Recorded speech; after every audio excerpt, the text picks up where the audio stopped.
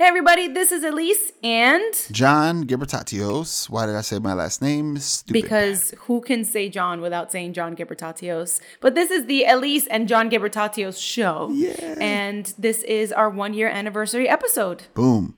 Brah, brah, brah, brah, brah. That's right. That's right. And in this episode, we get into it. So we really break down what it's like with Lisa's new position, new role as pretty much the Lord of all things to come for Portland Improv. And we talk about what's up next in the future. We also kind of break down projects we have coming up, a whole lot of that mishmash. We reflect on the last year, not only of this podcast, but in general for ourselves and for the improv community. And we talk a lot about, what do we think is going to happen for us going forward in improv? We might even talk about David Hasselhoff. Oh, yeah. We won't, but stay tuned. Yeah. It could happen.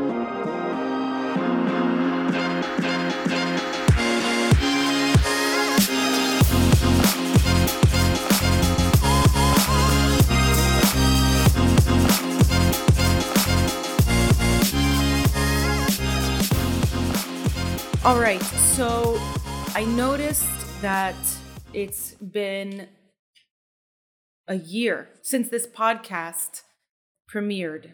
So that makes this our anniversary show. Woohoo! Yes, it does. 1 year. And right before we started recording, I told John to shut up and hold that thought so that we can bring this onto the show. Because you were just saying, John, that you have recently found yourself really wanting to reflect over the last year, but everybody else wants to move forward. And then that's when I realized, oh my gosh, it's been about exactly 1 year. Boom. Since we did this. Yep, a little over. I mean, we started working on it over a year ago, right? But the first episode aired on October 25th, 2020. Yep. Today we are recording. It is November 22nd, but it's about a year. And wow, have things changed. Wow. Have they changed? They've changed a fuck ton. I want to hear more about your reflection feeling versus everybody wanting to move forward, though. I guess it is a little disturbing. That's what it is. It's a bit disturbing. Give it a little bit of a, what's going on here? And then also realizing, nobody wants to, look in the mirror and face themselves. That's a scary thing, I also understand that, but we did just get out of a pandemic. What happened to the whole George Floyd and no laws? In fact, it's gotten kind of just shittier and shittier. I think that what's happening is that now these injustices are just becoming more mainstream. Yeah. People weren't, every single time that there was a court case that was public, the comparisons and the injustices weren't, as far as I saw, as mainstream as they are now. Correct. It's just becoming part of the norm almost, the wildness. There it is. The other thing too is this isn't new. That's the part about it that makes me really want to reflect. This is a very similar cycle, we know this, and it's just kind of, it's sad when you're in a cycle and you feel helpless watching it continue. Yeah. I'm talking about, I know that feeling in so many ways. From just the rioting to oppressing, exploiting, cancel culture, never really being accountability, just another trendy thing, which is what, the media would do back in the day, or people would just run with stories and it'd be all just for virtue signaling. So pretty much I'm just basically saying right now it's just very convenient for people to feel well, we did the work because we talked the talk. Remember, we made the post, we wrote about it. Remember, we marched. Remember, we did all that giving of mutual aid. Remember, we voted. Remember, we did all the petition signing. Remember the Zooms? That was about remember the Zooms? Racial justice. There were so many Zooms. We did it, y'all. We listened. We fought side by side. And look, Kyle Rittenhouse got off, and it's not right. But you know what? What can I do? Right. And I get it. We also live in a space where, guess what? The stakes are just not high enough for folks. It ain't. The fire is not close enough to their feet for them to really like believe like they need to act. There's no why. Who cares? In fact, in some cities, it's encouraged that they just silently move on some of the racist things. It's, it's very common now to just see this sort of thing where we don't mess with this theater because why? Well, they did a thing and it didn't really get fully resolved. What do you mean it didn't get fully resolved? Well, let's just say it was tense. It was, but meanwhile, the whole time they're talking about like they were racist. They tried to apologize and fumbled along the way and did more harm. And in turn, they never really took accountability. And in fact, they just evaded all of it as much as they could. And then now they're back to work. And things are just what they are. That's what people mean. Like, oh, I don't know. I think they did some weird stuff. What is it that's weird? So my argument is, when I'm reflecting, is right now, I'm noticing the trend of people just being loosey-goose with their language. Oh, just general speech. And I'm like, I'll say, hey, what's with the anti-blackness in XYZ? People go, oh, people of color are well respected. I didn't say people of color. What did I say? People of color? I said black. What is with, you know what I mean? They're not encoding things, not encoding them. Let's reflect on that. Why are we not acknowledging what's in plain sight? Yeah. Let's continue that work. Chop, chop. I was just reading this morning. I have these books that I'm reading that are amazing. That they're kind of about codependency in general, like societal codependency, individual codependency. It's very, very interesting and very cool. And this Al-Anon? It's not Al-Anon, but she definitely is somebody who works in a lot of Al-Anon and absolutely. ACA, right? So I see y'all. Hoorah. You mean you see us? I see us. I see us. I see us all day. So the one of the things that I was reading about in last night and this morning, which I was like, oh shit, like this is everywhere, is just the stages of grief. And grief doesn't have to necessarily mean somebody dying, but like the stages of grief of like we're grieving, or some people are grieving what they thought was their normal life. And what they thought was the world, what they thought was the state of the world and the state of society, the state of their communities and state of their happiness.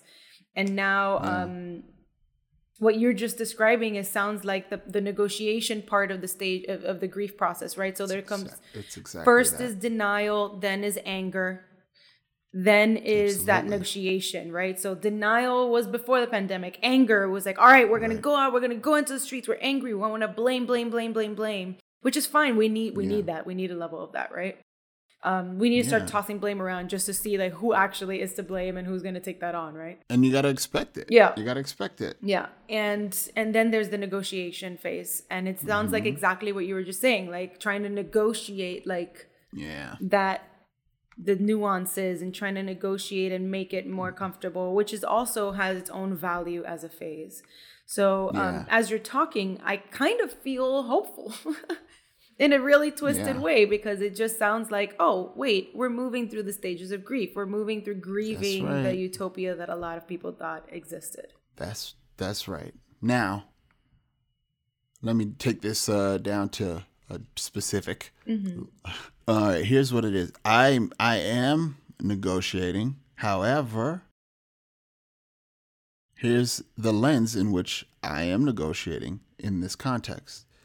If I know who the most vulnerable improviser is from my vantage point, whom I believe would be a disabled, black, trans, queer, you name it, right? Like that would be a person whom I would want to imagine next to me as they walk through the space, as they are cast on a team, as they perform in a show.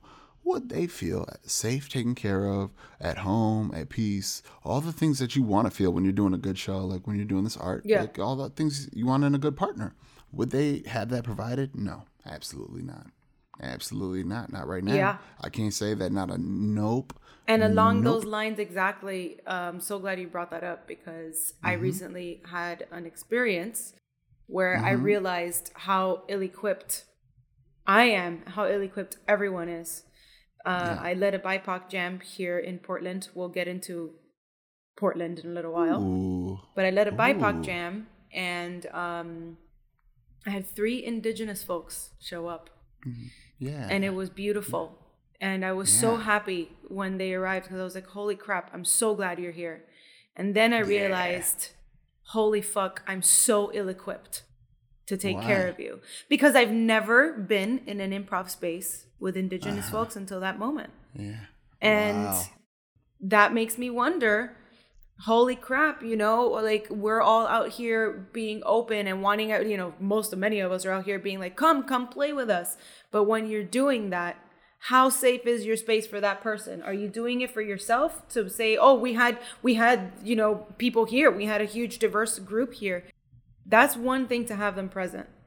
Another thing is, do you know how to take care of them? That's it. And do you know how to be around different anything? Can you just be around something different? If you can't, guess whose problem that is? It's yours. Right. It's not on them that you're uncomfortable. That's on you. Your job is to make them look good. Exactly. This is the one art form where it is your goal is hopefully to make them look good. And if you can't do that without feeling this sense of sensitivity and just like this feeling of like, oh, well, I don't want to do any, you just overwhelmed with like guilt or victimizing them, you know, that kind of like thing.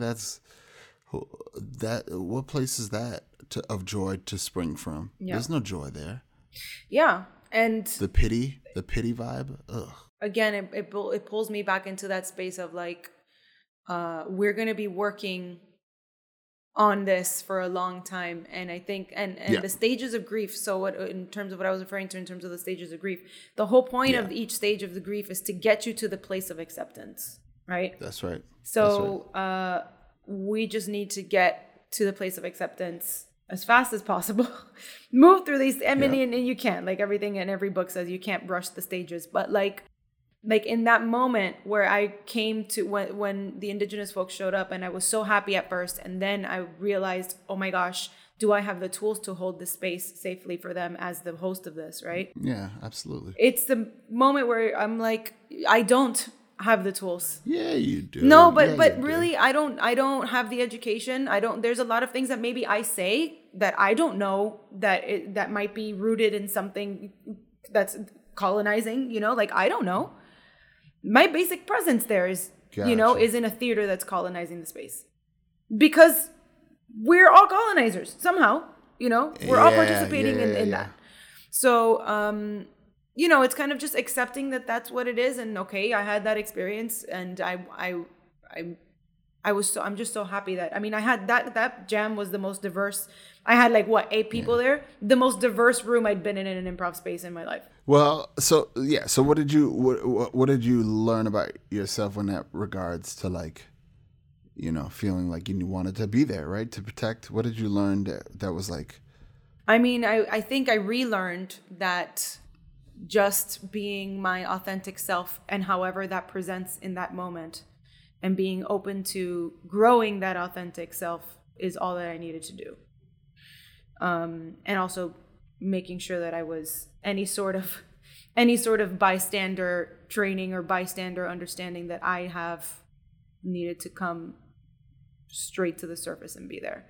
But really, authenticity is, I think, where it's at. Like, okay, my authentic self, and I might say something harmful that I didn't realize, and if I do, I just need to be open to understanding that that's what I did. Yeah, that's it. You know, I mean, that's kind of like what that's where we're at. But you know, I really genuinely feel like we've in improv or in the world, we've never been in this kind of place before. Yeah. We have been in some weird places historically. We've been in Martin Luther King assassination, and then some sort of like weird post-racism America in the 80s and 90s. There was like this big, you know, push to have like things being like post-racial, you know, right? Everybody's holding hands. And then we had the Obama. I was like, oh, racism is over, y'all. It is done. And I think, along the lines with improv, and I think about performing arts in general, I believe this is the closest that we've been to having adults kind of share this art form expression from a multitude of different backgrounds collectively. What I mean is globally, you have performers constantly now doing the Zoom thing. Whether or not you love the show, that's who cares? Throw that out the window. What the argument I'm presenting is, when have we had people from around the world play in such an intentional way? I'm not talking about play a video game. I'm not saying meet up and do like crochet on, the internet. I'm talking about come together, grown ass adults, open their computer and say, I want to do make-believe like I was a little kid, but this time with somebody in Chile. Let's go. Click, we click, all click. just need to have like a big ass collective hide and seek. Like we need to start meeting in the park and just playing adult ass hide and seek. And here's where it's at. Because you have that knowledge that is happening simultaneously while everybody is being exploited, the earth is being exploited, you have joy happening in these little pockets. So for me, my brain is puzzled. How, in one instance, can adults make the conscious choice to want to enjoy each other, but at the same time have the inability or the blindness or whatever to ignore their humanity in other ways? It's just a lot. It's a lot to it. We've just never been in this place like this. It's crazy. Yeah. It's disorienting for a lot of us, and I need to ground myself. And by grounding myself, that means I need to reflect. How did I get to this point? How did we get here? What were the events that caused us to get to this? Because I'm not about to just allow this thing to just continue without my own self feeling have a great understanding. So it's like making sure that the world isn't gaslighting how you feel. Yeah. Yes. So it's like the reflection of like grounding yourself in the reality of what's happened, because having that sense of like, I just want to move forward is a privilege. Yeah, it is. I mean, I will say that after all of this that's happened in the last couple of years, I've definitely learned how to put language to why I'm tired all the time. And this is like on a societal and very personal level, right? Like it's just been an opportunity because of reflection to just kind of like, we got to stop and watch what was going on more than I think the people that were unaware of like their privilege, right? Like I think they got slapped in the face with the reality that's been existing around them. And it was like a television show for us to just be like, watch everybody else unravel. But I gained a lot of language and a lot of insight into how I engage in the world. And that's definitely helped me be able to take care of myself more. Which it sounds like is exactly what you're talking about with this reflection. Like the reflection is, wait a minute, let me pause, because it was very clear last year that, you know, a lot of people were validated in their own experiences during the pandemic, right? Like, oh, right, I haven't been completely out of my mind this whole time. These things that I've seen and known are true. Again, I used to always call myself the squeaky wheel, like in the spaces that I was in, because I would call things out and then it would sound like I was the only person that saw it. So the last couple of years, I think for a lot of people, and especially for oppressed communities, have been validating in many ways. Yeah. And now the problem is that it's out there, and now we're having to watch it happen anyway. But at least we have more language, and we're being little less gaslit because there's more, right? Like media, at least. Here's what's crazy. People now, though, the scary side is people have good friends whom they've known. BIPOC have white friends now, because everything's a little bit different. The white friends might feel a little more comfortable to want to build that relationship with their working artist, you know, comrade, colleague. Guess what? Now the BIPOC folks will watch them, just hit them with microaggressions, and they'll be puzzled, like, how? Not just white friends. I gotta tell you, like, even BIPOC friends. Yeah. Like, I posted the other day on my Instagram a mansplaining incident. I've had so many mansplaining incidents happen to me, like aggressively this year. And you know, mansplaining has just been a part of my life in general, obviously, as a woman. But just like, and maybe I'm just more sensitive to them now because I'm just so over it. But and I posted about it, in a funny way, like I always do on Instagram. And one of my very the friends that I love, one of very loving friends that I just, he's one of my tenured friends that I've had since high school. He just wrote back to me like, you don't think mansplaining is real, right? Oh, damn. And but he's not white. Well, yeah, the patriarchy. You know what I mean? Like, so like all of these things, exactly what you're talking about. It's like we're just having to come to the awareness, right? We're no longer can be in denial about like who everyone in our life is, and we're gonna have to come to a place of accepting in order to be able to then live our own peace. Yeah. Yeah. Yeah. Well, yeah. Well, that is because if you want to live outside of your sphere, if you want to be able to engage and collaborate with other folks, you can't do that if you stay in your sphere and have the same beliefs. You got to operate. You got to use a different operating system. It's like Star Trek. They had a certain ethic about how they engaged with people. Like, hey, I don't know, but I'm going to let you go off on this Star Trek thing. Yo, I don't know either. But here's what I do know. When I watched them engage in conflict, they had a certain air about them that was very humane. It appeared to be that they defended themselves, they protected themselves, but they was not out there trying to run wild and beat their chest and try to conquer. I never saw an episode like that. I also saw black women on there having, Hold up, Star Trek is episodic? I thought it was movies. No, Star Wars is a movie. Yeah. Star Trek is a trek because they get the people with the two fingers on each side. They split their fingers, the ring finger, the pinky. Is that where that comes from? Yeah, this kind of thing. Live long and prosper. I thought that was just something that we made up as kids to talk about extraterrestrials. Okay. Well, listen, scrap the Star Trek analogy. We don't need it. It doesn't make sense. Just let's go. Who's a fiction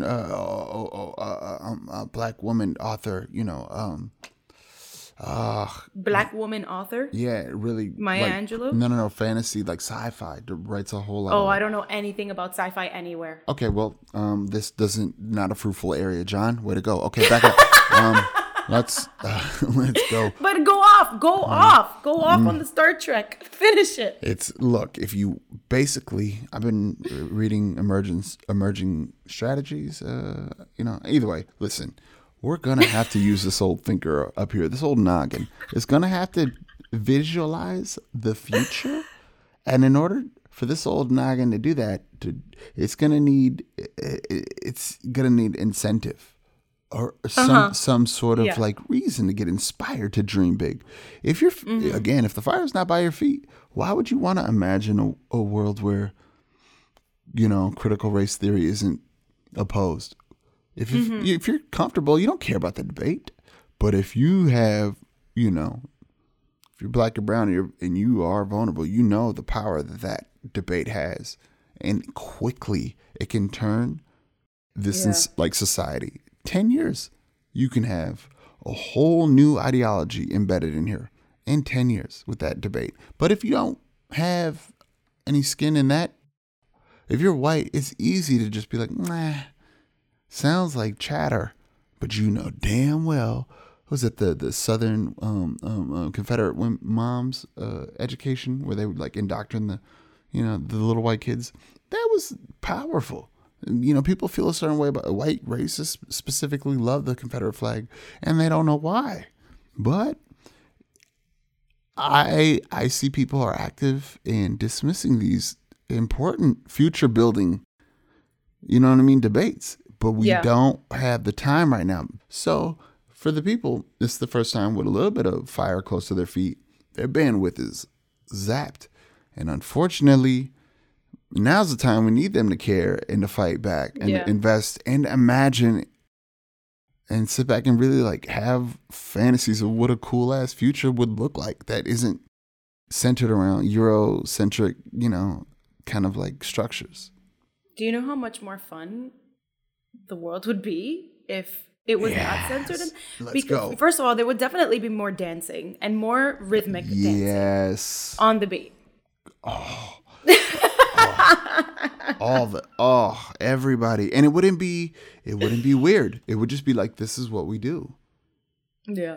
This is just part of it. You know, in Mexico, there's a part of Mexico. I forgot the name of but they like Afro, like black Mexicans there, and in part of the that region, Oaxaca, they do these annual dances, parades, and it's big deal. Like they get down. I mean, you know, it's not like life or death, but you might just see grandma getting down, you know, like with, you know, their son and their children, all the way down to the babies, and they know the dances. And these are like rhythmic things. You know what I'm saying? I'm not talking about like, not know some like TikTok thing.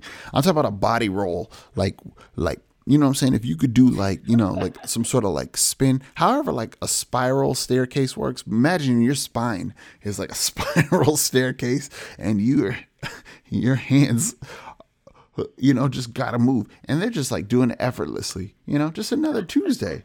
And that's because they treat that stuff like it's normal and it's important and it feels good. You need your back to get spiral staircase. You know what I mean? It's good. Release some. Okay. All right. I got a PhD. I needed everybody to see what you were doing and wiggling in that chair. Okay. What do you mean? This is a visual representation. Wiggling in the chair, trying to tell us how to fucking do a spiral staircase dance. No, okay. The Oaxaca region, the state of Mexico, is specific to that area. Shout out to Oaxaca. Right. Shout out to state. Oaxaca.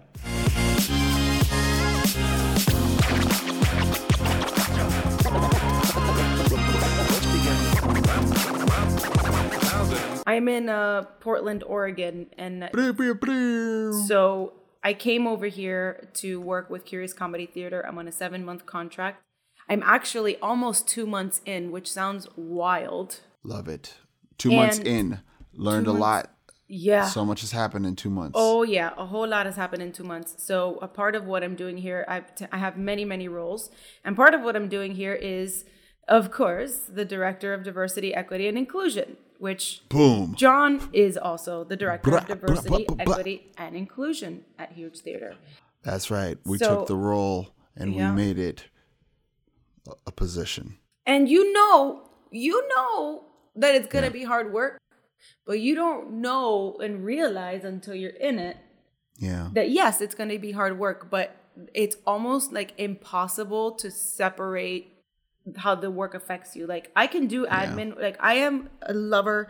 I love directing. I love producing. I love just like structure things, right? Like I love just to make things work.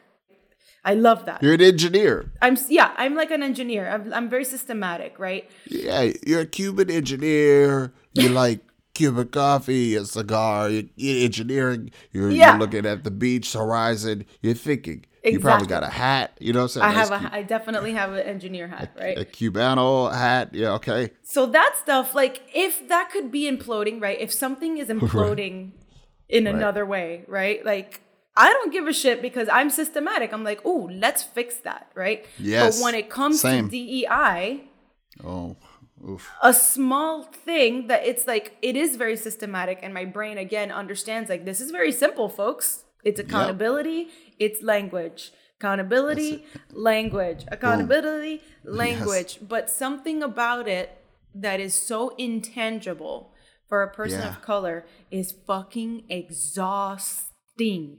Yeah. Well, you know, we inherited a lot of things from our folks, ancestors, and direct descendants from oppression. So a lot of the things that we are up against, our DNA that we've inherited, would be the actual devil himself. We'd be staring face to face with the actual, you know, our folks, they didn't have this up close to the powers, you know? Totally. So, and they didn't have power, right? So even the small bit of power that you come into a space with now means that you have to face more things. Exactly. You have more power, more responsibility. You have way more feelings than you know what to do with. Because I know I didn't have this much feelings in a day before doing this job. I didn't experience this many highs and lows ever. And you got to maintain. You got to be like, you know what I'm saying, your own steady hand. Because who are you going to look to? It's you. Who's going to DEI the DNI or whatever it's called? Totally. I don't even know what we call ourselves. But to be honest, this title is also not equivalent to the real work that we do. The title that we got and whatever corporate America has adopted diversity and inclusion to be is not equivalent to the shit. To what we're actually doing. Yeah. The name should be fucking Hero. Emergent Strategies Hero. Emotional baggage carrier. Emotional baggage carrier. Honestly, like salt of the earth. We're like fucking meek. TSA for trauma, for fuck's sake. And the work should be done no longer than, I believe, 7 years max. If you serve 7 years of this, I can't do, homie. I am so glad that I'm here on a 7-month contract. Not because I don't like. I actually find Portland to have some beautiful amenities and all of the things. But it's not your home. It's not my home, right? I would burn out. If I didn't know that there was a finite, you just do the concentrated, right? Yeah, you're just doing concentrated, only the shit and the gold work. You're not doing the stuff that you're not doing nothing you're not forced to do. Yeah. I'm forced to live here. Yeah, you live here. Circumstances. You live there. Yeah. I've got a history. My pride is a little tied to some of my work, so that gives me a little motivation in a particular way. I ain't moving. I'm lazy. And you are not lazy. No, but I am pretty much just like locked in, and it feels nice to feel like needed in a way that feels like, oh, I can provide a service. But 7 years is I think just on any level, I think good, because once that person's done this, they need to take those skills, and also like other people need to take in this work and serve. Like this is a job that collectively people, like the way we know how to do like CPR. If you've like first responder, you just know CPR. Like I think a lot of people should know how to do this work. I definitely think it should be a rotating, especially something like diversity, like somebody who's running DEI. Yeah, it needs to be a rotating position, just because it's tiring. And there needs to be markers. How do we highlight successes? Needs to be a new area that we develop. Yeah. Right. Like what are benchmarks in this racist, sexist, like historically, slave owning capitalist structure that we're in. Yeah. It's historically that's the genesis. Take a look around. It's oppression outside. Yeah. This is the worst, probably like place to try to find a higher ground or some sort of morality conversation, because our origins are trash. So if we want to really get into more, like there's no like way to kind of like make an award feel morally good, because it's like, damn, we shouldn't even have to. Right. But here we are. The bare minimum, right? We're giving awards because nobody cried during a meeting when it wasn't about them. So you get the I didn't my white woman tears award. I don't, what awards do we even give? This is the imagination talk that I'm talking about. Like, this is what requires you to kind of like, but if you have to do 7 months, you're just getting, you're doing the front line. Oh, yeah. The front line work is just gutting out stuff, and it's not fun. It's demolition, and that's all it is. And you know what? And I don't want to, I also don't want to say, it is demolition, number one. But number two, I want to give credit to there was a committee that was put into place right before me that they haven't had a director of DEI yet. And the committee did a ton of work, a ton of research, a ton of stuff that I'm going to now sift through, so I don't have to go looking for it, which is great. But it is me coming in as a person of color from somewhere else who is Cuba. Right. Woman of color. From Cuba, woman of color, right? From Miami, but Miami is Cuba. And coming into a place that's primarily white and doesn't have a lot of representation, is very tiring. And also the way that I work is better to work with projects versus to work with anything, just because that's just the way that my brain is. And frankly, I'm somebody who I don't like to have stasis. Like I don't want to be somewhere for more than a year or some, like in a position for more than a year or so. Stasis is not something that's good for me personally as a human. It's just the way that my brain works. Nomad. Yeah, I'm like a brain nomad. I don't. A descendant of the Taino nomads. Yeah. Brain nomad. I'm a brain nomad. Like I just need to, I'm somebody who wants to feel like I'm growing, and that's just the pace that I work in, right? Like pace is another That's thing right. in terms of like accepting people's pace, which is something That's that I'm right. learning also in my personal life. Like I have to accept that I'm the Yeah. kind of person who I go a fucking mile a minute, and I That's need, right. you know, so like I need to be able to complete things because that's just who I Yep. am, right? So, but having a finite amount of time here gives Yes. me more energy to push harder. Yeah, right? you're focused in. Yeah, you know to what push to do. harder. So if if I felt like I had to be here for an extended period of time, maybe I'd preserve my energy a little bit more. Maybe I would be even a little bit resentful, right? Yeah. Or you'd play a different strategy. Yeah, for sure. And I only say that is a possibility because I don't. It's unknown because if you didn't have a contract, you might be bringing that same energy. Right. In terms of mindset, I'm able to say right now I Yeah. can use up my energy because I know that I'm going to have a moment where I can sit back and relax and figure out what's next, right? Yeah, you'll have to let go, Yeah. which is another great principle for everybody. Learn to let go. Yeah. So speaking of all of this, you're saying 7 years, I'm saying 7 months. What? Yeah. How long have you been director of DEI at Huge now? I believe I just did a little bit of it, I think in 2016.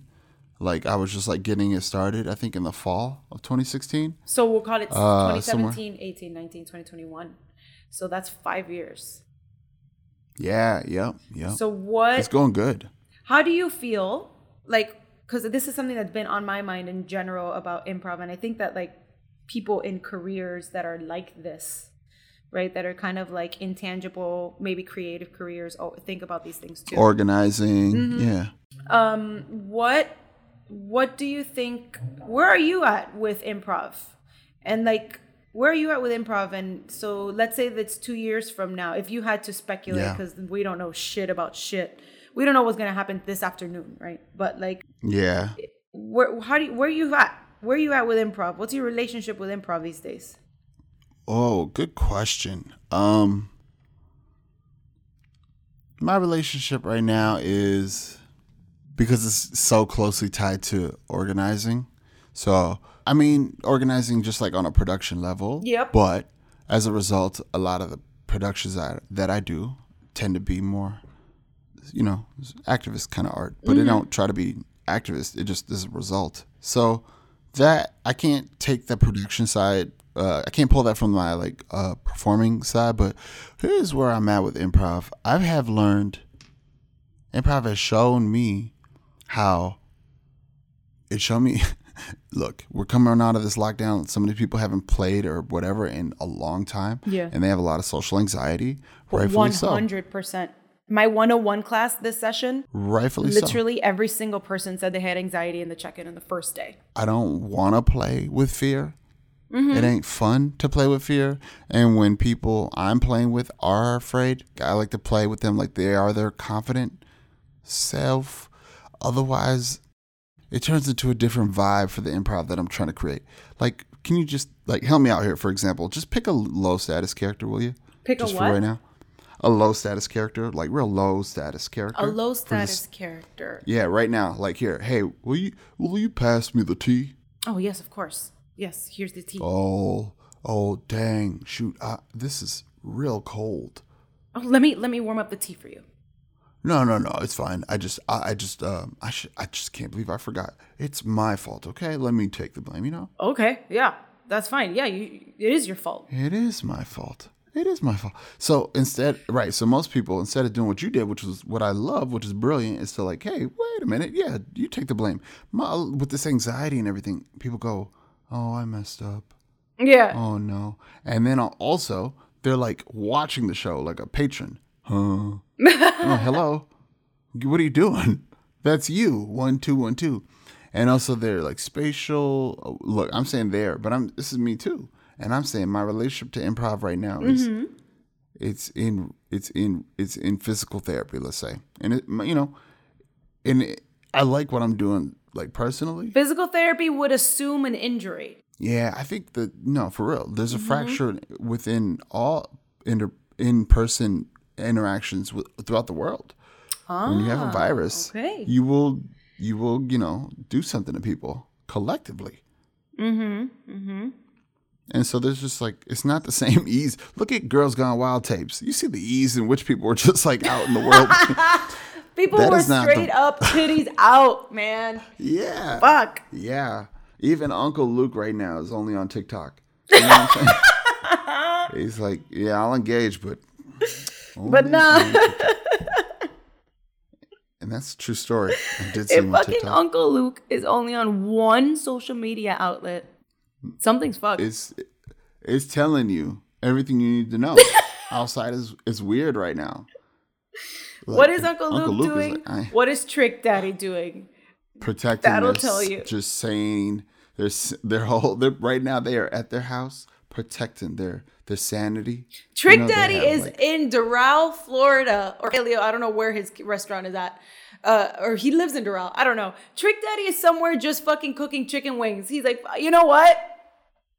Here's my restaurant. Eat some chicken wings. This is all we got right now. Oh my God. So the element that I'm wrestling with, aside from how to do the art, is I need folks to like speak. I'm my improv relationship right now is I'm calling on people to show up in a lot of different ways than I used to need them to before. And I never used to want to call people on. I just like, if you show up, that's great. But I'm just like, I got this request and I got this request. And it's also because I want to play not afraid, but also I can't do that unless I like name some of these boundaries and remove the guesswork. So I'm calling on people to like join me in a pretty focused area, but when they're there, I think it's really good work.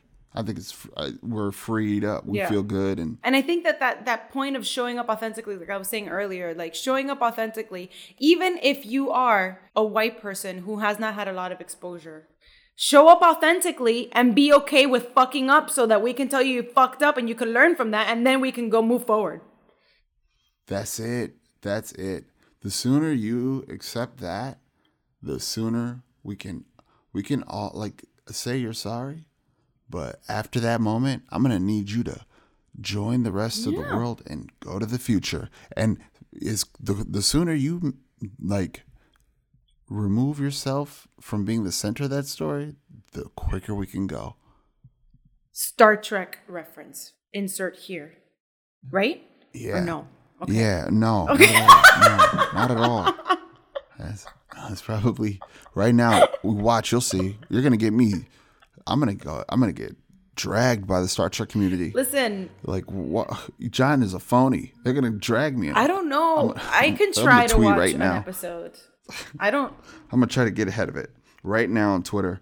Listen, if anyone is a Star Trek fan and you listen to the episode, and if you believe that what John has taught Elise is inaccurate, please write the Elise and John Show podcast at #Twitter. But then am I going to have to like sit through an episode where we talk about Star Trek? No, listen, I'm on Twitter right now and I'm just going to slander you. I'm like, Elise hates Star Trek. Elise thinks it's the dumbest show in the world. I don't even know what it is. I know people are really fanatical about it, but I don't know anything about it. I'm just not attracted to sci-fi, but I know that there's a lot of other lessons to learn from Star Trek. I might attempt it. I'm alone in Portland right now, maybe on a dark night where it's cold and rainy. I will attempt. Check your Twitter right now. Too bad I don't have Twitter. All right, fine. Where are you at? Like, what did you mean specifically with that? Yeah, let me know. Educate me. I think that your answer was great. It was interesting to hear. It's interesting to hear because I'm curious. I'm just curious to know where people's relationship with improv is at, particularly people who engage in improv in a in more than just like I go to rehearsal once a week and then I go do one show. Yes. Yes. Yeah. I forgot about that life where it's like, I do a rehearsal. Yeah, like people just like, show up at rehearsal. I've just never, first of all, I've never done anything in my life that way. Same. I'm already here. Yeah. I'm going all the way. It's just like, I feel like it's like an illness, right? Like I can't just fucking do something as a hobby. I always go 100.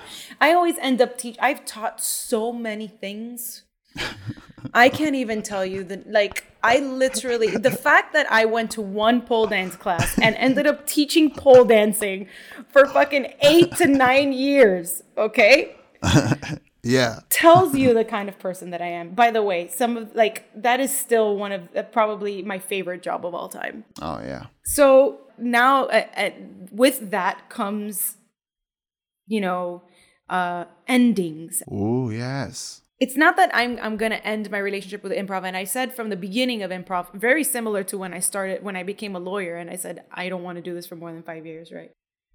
From the beginning of improv, I said, improv is a gateway drug. It's a gateway drug to what? It's a gateway drug. I feel like for me, at least for me, it's a gateway drug for expanding your life, expanding whatever you're going to do with your career. Right. And I'm starting to get to that point where, I haven't done the shit out of improv like a lot of people who've traveled the world and done those things, right? Like I've traveled quite a bit for improv, and I've done a lot in improv.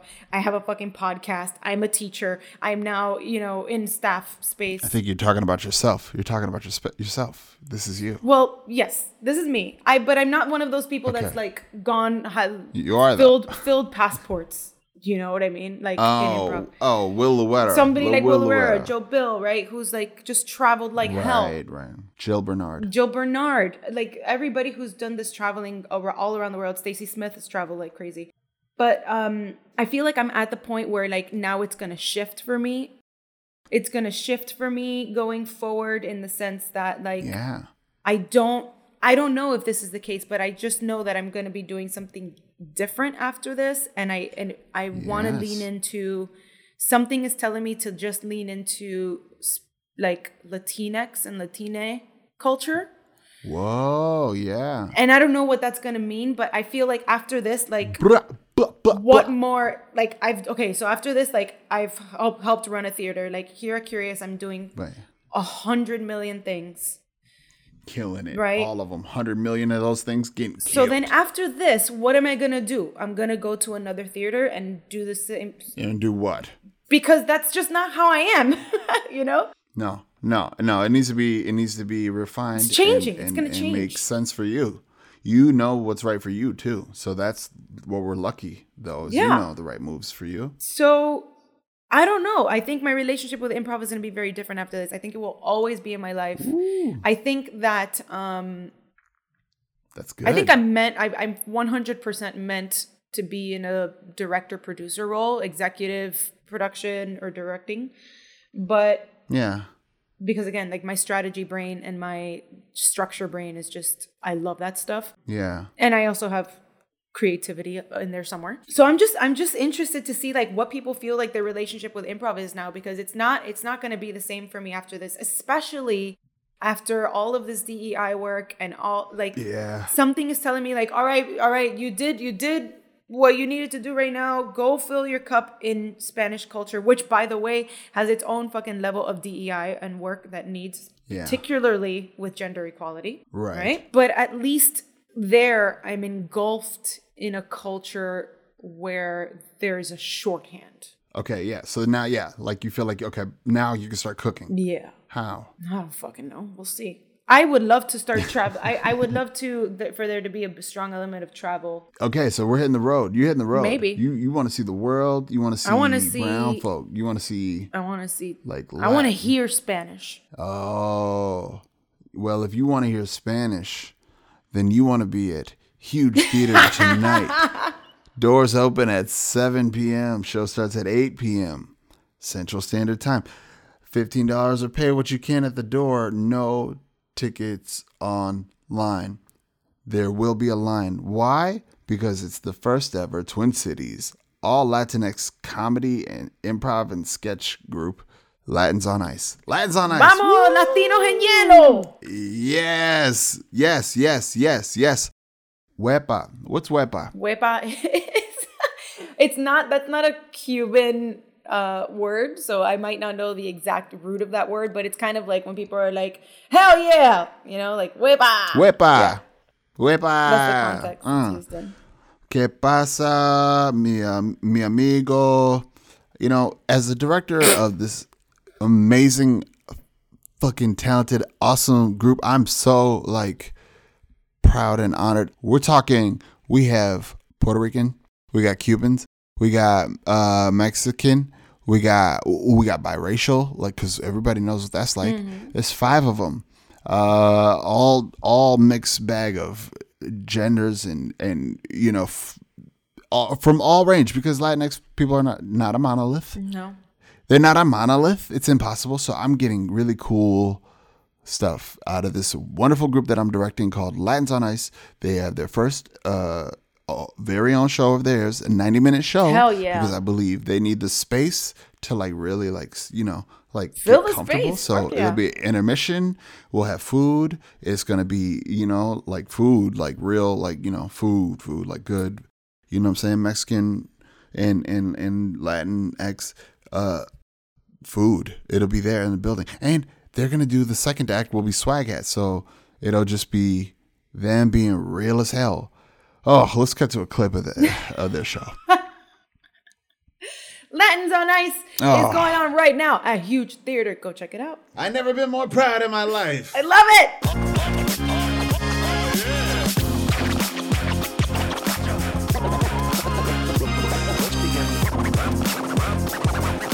So John, to close out here, I gotta tell you something. What's that? I'm gonna see you in 2 weeks. Whoa, what? Am I in trouble? What happened? Listeners, what's going on? I don't know, but it sounds like the Elise and John show is headlining Improv Festivus in Richmond, Virginia. Richmond, Virginia. Look alive. We're coming your way, Richmond, Virginia. So we'll see you all out there the weekend of December 10th and 11th. Listen, if you listen to this podcast, and you will be there, please. Oh, you have friends there. Please tell Elise and I that immediately, so we can just kind of like feel warm and appreciated. We don't care if you don't like the podcast. Just say like, yeah. It's fine if you don't like the podcast. We don't give a fuck. No. But also, we're hosting a BIPOC Jam also on that Sunday. So Sunday the 12th, there will be a BIPOC Jam. Yeah. So we hear that there might not be a big crowd for that. So we're trying to change that. Richmond, Virginia coming through. Yeah. Get all your aunties, uncles from the barbershops and salons and libraries, because they're also in libraries. They're also at galas for nonprofits that they believe in. They're also in their doctor's lab coat being busy as doctors. So, yeah, bring them out. Bring them out. All right, this is the Elise and John show. Goodbye. Bye. Ya nos vamos. Bye, everybody. Listen, this is just bonus content at the end. I want you all to know Elise is tired. This work is hard. Elise yawned 18 times in the middle of her own stories and mine, and it's okay. This work is just really hard. So just like for historical context, not only is it taxing and hard and everything else, but even just describing it in the moment and to like name all of the things is exhausting. And that's what you see here, folks, is Elise showing like Elise is a real Spartan, but shouldn't have to be. But honestly, there's no way to other way to measure. But look at Elise is a Spartan. None of y'all could do this. None of you could. Honestly, don't even think about it. Oh, could I do it? No. Wow. You could not. I'm going to cut this off now. Oh, all right. I just needed to let people know. They didn't know. Maybe they thought, this is like, it's like badminton is easy. Maybe I could do that. No, it's not like that. No, we make it look cute and fun. It ain't that kind of party. We're tired. Bye.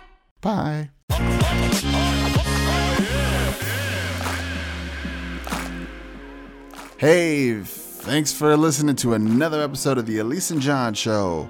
We are so thankful to all our Patreon subscribers. You know who you are. We love you. Thank you. We see you. And if you want to be a Patreon subscriber and you want to be thanked in this way, you should join us on Patreon at Elise and John Show. If you are going to be in the Richmond, Virginia area, we will be there performing this December 10th, 11th, and 12th. Yep, we're going to be performing. We're going to be headlining at Improv Festivus. We will both be teaching a workshop Each of us are going to teach our own workshops. And we're going to have a BIPOC Jam on Sunday the 12th. Check it out. Get on Facebook, Improv Festivus at Comedy Sports Richmond. We'll see you there. See you soon. Alrighty. Then.